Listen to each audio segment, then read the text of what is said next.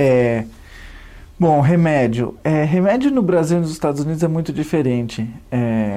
Aqui nos Estados Unidos é tudo muito controlado, né? Você precisa ir no médico e na farmácia, e a farmácia eles contam todas as pílulas e põem o número certo dentro de um vidrinho amarelo.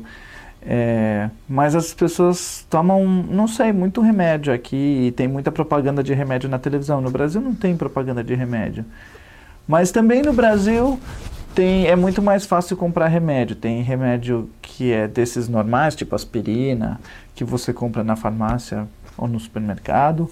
Tem remédios tarja vermelha, que são os que você precisa de prescrição médica, precisa de receita médica, né?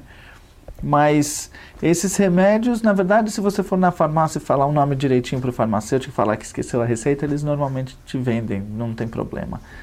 E daí tem os remédios tarja preta, que são os remédios que viciam, né, que são de uso psiquiátrico. E esse sim, daí você precisa deixar a receita e você só pode comprar a quantidade que o médico deixou. Esses são mais controlados. Como as drogas têm um tráfico legal, mas eles são mais controlados. Prozac, essas coisas.